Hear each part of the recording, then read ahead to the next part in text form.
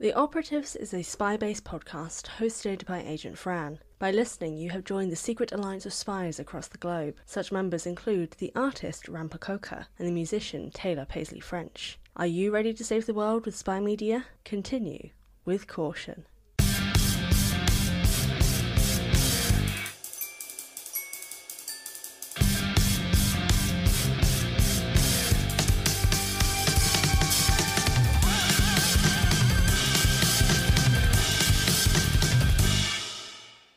Hello and welcome to The Operatives. I'm your host Fran, author, YouTuber and all-around lesbian nerd. Welcome to the show. Today we're diving back into the Gallagher Girls book series by Ali Carter. Book 1, I Tell You I Love You, But Then I'd Have to Kill You, chapters 9 to 12. As always, I have my points to focus on, so today we've got romance, plot, characters, and generally what I thought of it. But before we dive in, I just want to give a quick shout out to Leah from Things No One Cares About on YouTube, because I have recently seen their 2-hour video recap on the entire Gallagher Girls Academy series, and it was fantastic. If you want to get the lowdown of the series as a whole and don't want to wait the 2 years it'll probably take for me to finish this on this podcast, be sure to check out the video. I'll be linking it in the episode show notes, so be sure to check it out. It was very good and I'm hoping to have Leah on the show at some point in future, so stick around for that. But yes, it probably will take 2 years. There are like 5 books, so it may take a while, but I will get there. So, anyway, let's dive in. Here is the overview for these chapters. Culture and assimilation classes are hit or miss for Cami. Etiquette isn't always the most interesting, unless of course you're avoiding your covert operations teacher, or you're getting driving lessons from that teacher. Not Joe Solomon, the culture and assimilation classes one, whose name I've already forgotten, I realise. What was her name? Mrs. Dabney? I probably should have written that down. Hold on. Let me check to see if I can see it in the thing. I feel so bad that I've forgotten her name already. Let's put it at the start. Oh God. Madam Dabney. Okay, I did get Dabney right. That's cool. Madam Dabney. Anyway, sorry. The latter is what our girls are receiving. Plus Macy. Hold on. Crap. No. The latter of which, the driving lessons, is what our girls, plus Macy, got today, which Cami was thrilled by, until Bex got behind the wheel, that is. After surviving the British attack, trouble arrives when she spots Josh outside the window, and then the cat's out of the bag with her friends. Now they know they met. Wait, I said that weird. Now Bex and Liz know Cami met Josh. And to keep him out of their report for Solomon, they break into his house and learn more about him, because they need to find out whether or not he's a honeypot. And this is what leads to Cami having to save her 2 best friends from being caught by having to bump into Josh outside his house. You follow that up with a covert operations lessons on garbology that has a driving lesson end up outside Josh's house so they can steal his trash to learn more. We're entering The Operatives, a series of covert ops reports examining the information they have found about Josh Abrams. He has a best friend called Dylan. His mum's a housewife, his dad owns a pharmacy, and someone within that family has a weird obsession with the Civil War, which I'm going to talk about briefly, and a girl named Dee Dee seems to be into him.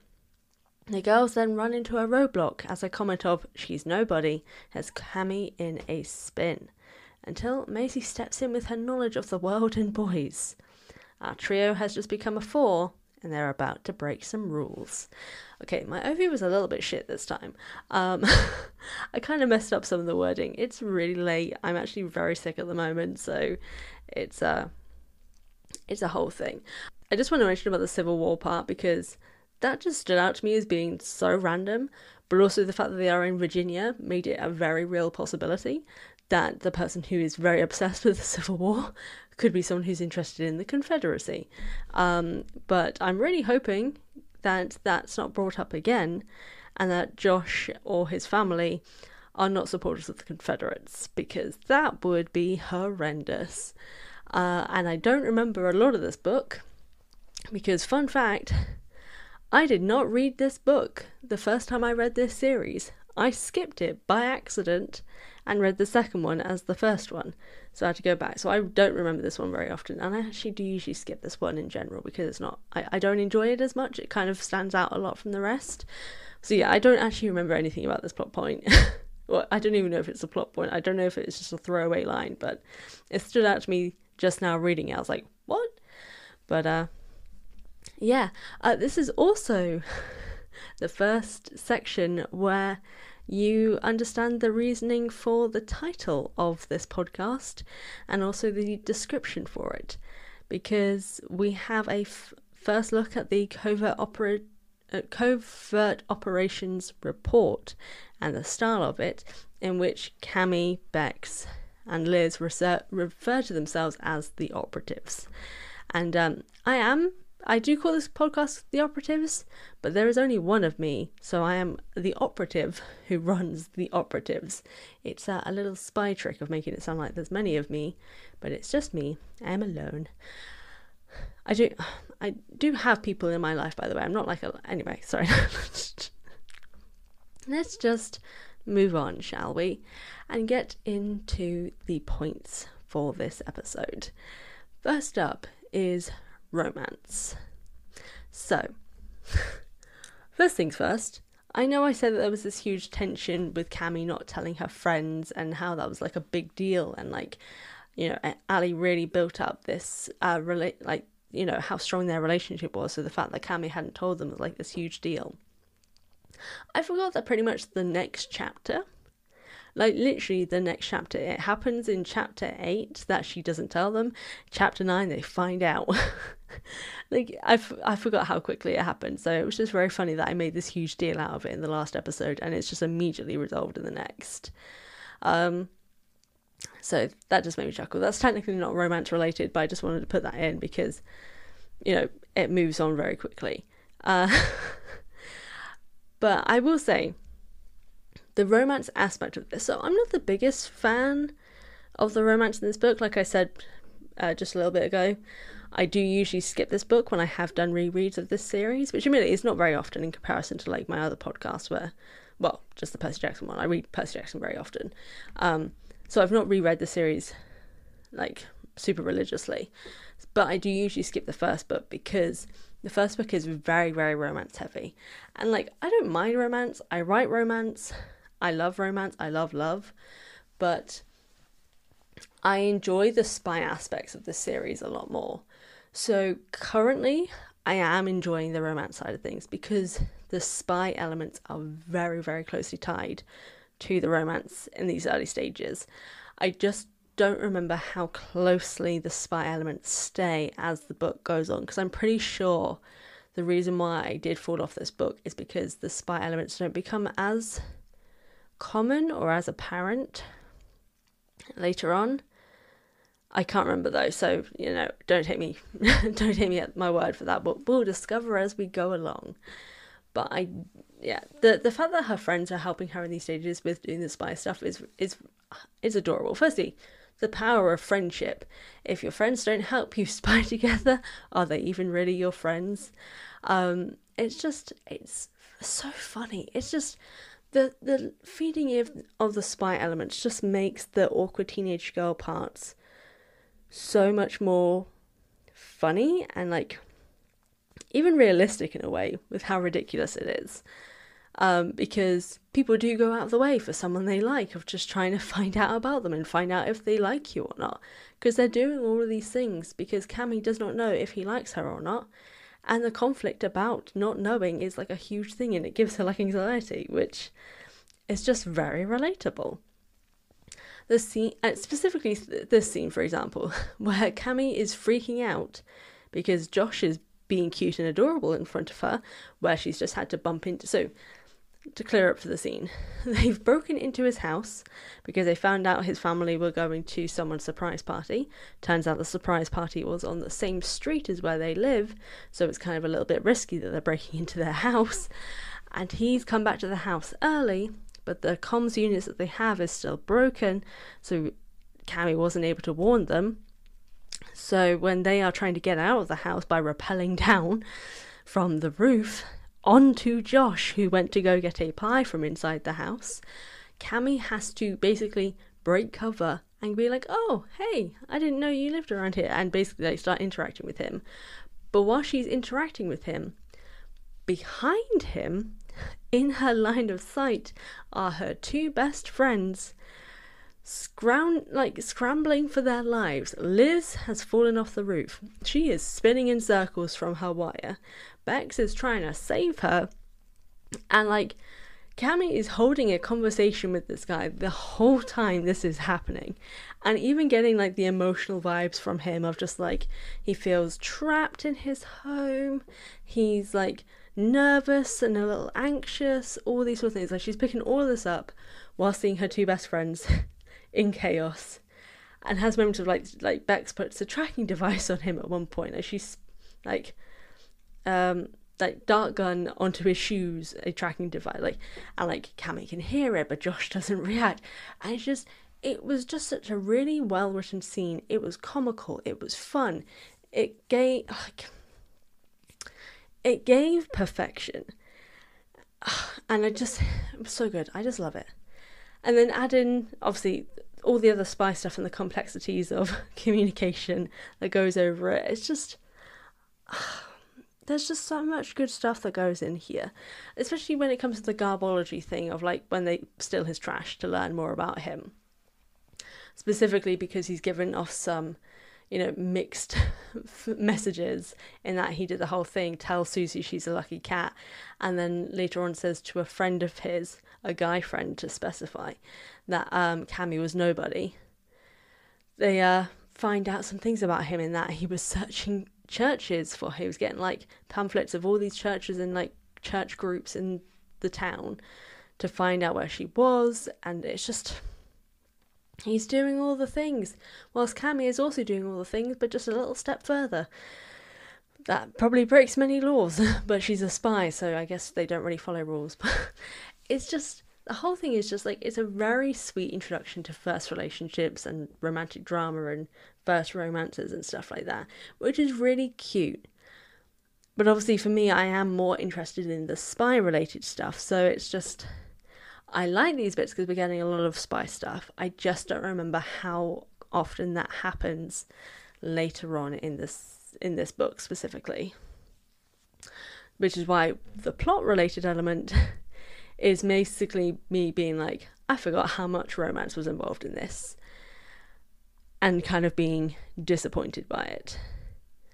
I do think Ali Carter, the author, seemed to recognise this, because the first two books specifically are quite romance heavy.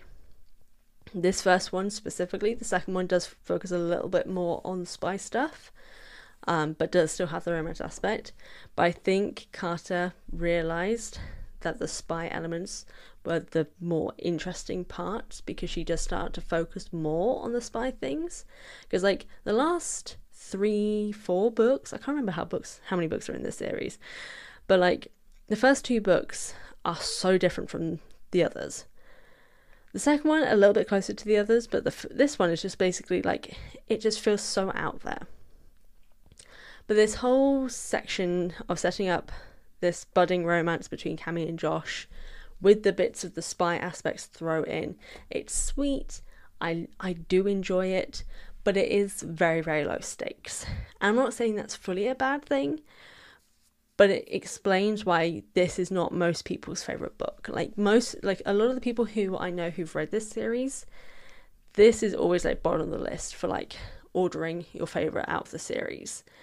Because not only does it not really connect to the others, it's just kind of, it's not that it's boring from what I remember. And again, like I'm rereading this series as a whole, and it's been a really long time since I read them.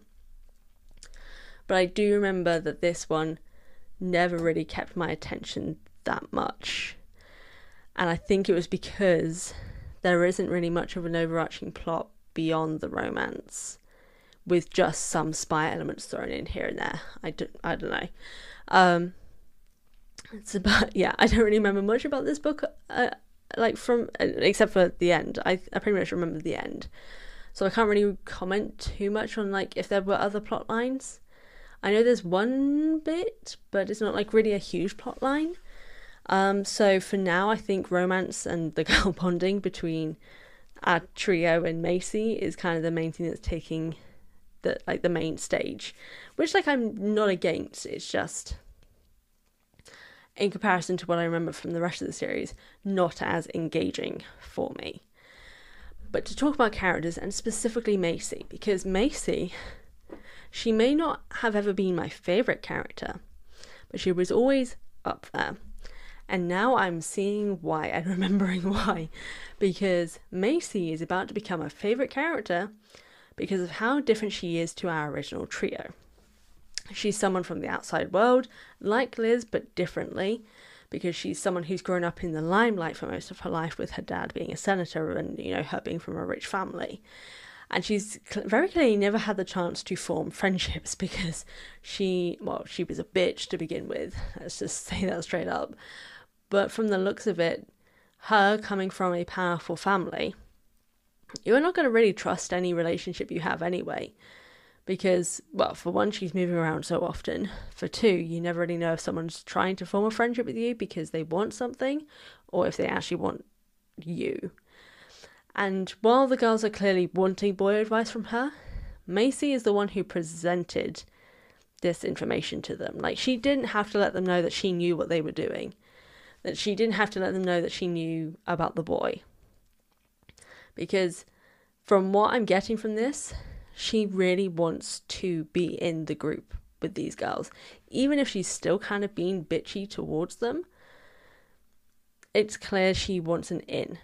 And that's kind of the evidence for that continues when she then meets up with Cammy, doesn't say anything, but gives her like a piece of paper that says, "Can you help me study if you tell anyone you're dead?"